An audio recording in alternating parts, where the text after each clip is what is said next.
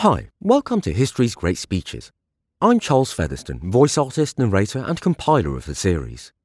Please like or subscribe and feel free to contact me via Bandcamp, Podbean, Facebook or Patreon to let me know speeches or time periods you'd like to see covered. You can find a full set of links at my website, charlesfeatherston.uk. A.M. Sullivan, The Zulu War, 1879. We find ourselves once again sitting in committee of the whole House to vote a war subsidy. The present occupants of the Treasury bench are determined that so long as they retain their places, the Temple of Janus shall not be closed. In the reading room of this House a couple of years ago, Her Majesty's ministers were kind enough to send up for the convenience of members and to hang on the walls maps of our latest acquisitions and our seats of war. We had maps of the Transvaal and of Cyprus and the harbours of Famagusta, Limassol and all the rest of it.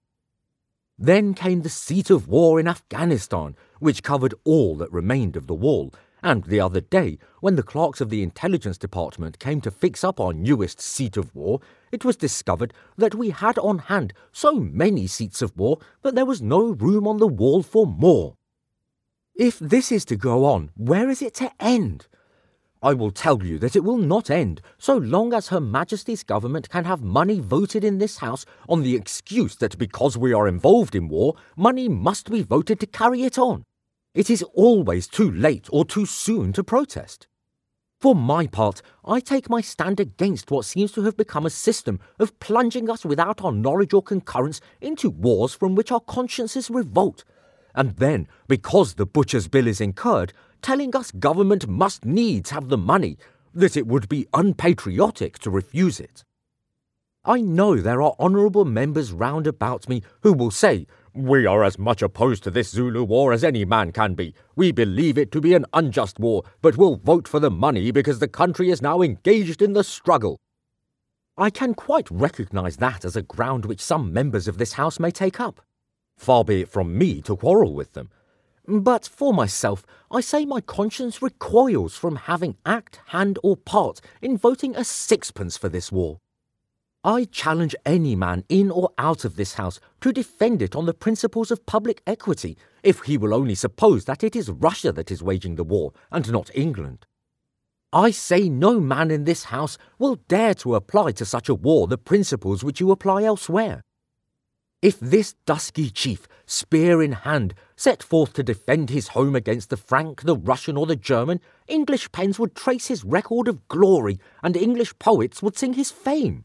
We have had sympathetically dramatised for us the story of Pizarro, when men, savages perhaps, but patriots all the same, withstood the civilising tyrants that came upon their shores. And when we stand in Pizarro's place in South Africa today, is no voice to be raised in England better worthy of being heard than mine, to say, as I say now, this is an iniquitous and a wicked war. It is against all my convictions of right and wrong. And at what an hour do we find ourselves so far gone in this onward march of aggression, this lust of territory, this greed of annexation?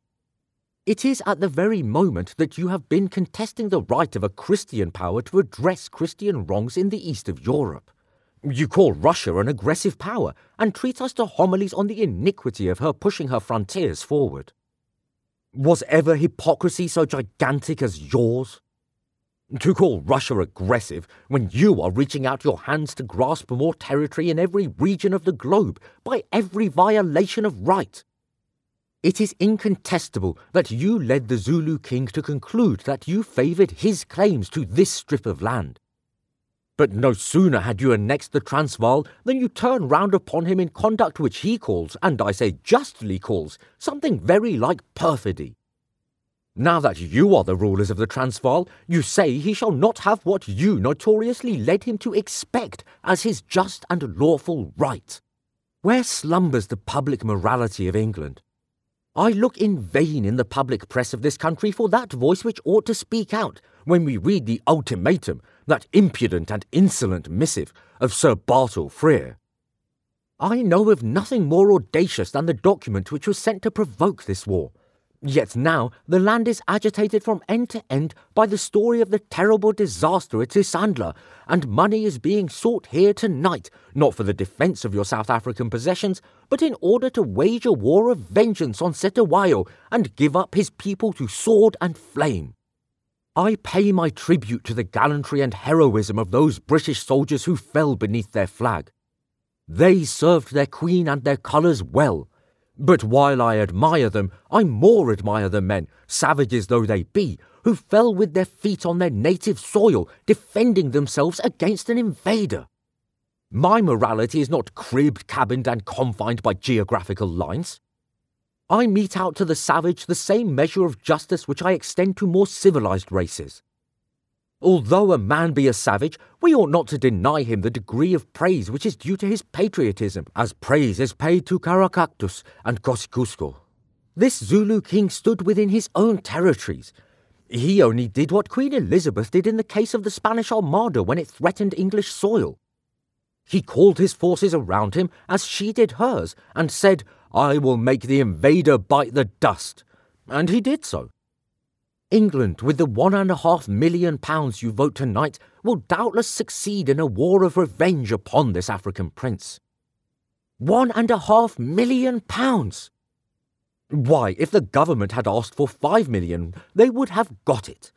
If I saw Cetewayo pushing his advantage so far as to invade the territories which do not belong to him, and to endanger the safety of peaceful settlers who are outside his own land, I could sympathise with your military movements. But insofar as he stands in the position of one who is resisting aggression and is on his own soil, defending his own people and country, for my part, I cannot avoid confessing, whatever consequences may follow from my avowing it, that my sympathies are on his side. I say he ought to have from us the same admiration that the writers of history have taught us to pay to the men who resisted Spanish invaders in another clime. I prize highly the advantages of civilization and the blessings of civil and religious liberty, but never shall a vote of mine be given to encourage unjust invasion and conquest on the pretext of pushing civilization, or to carry the Bible with the sword, so that rapacity may call its crimes the diffusion of Christianity.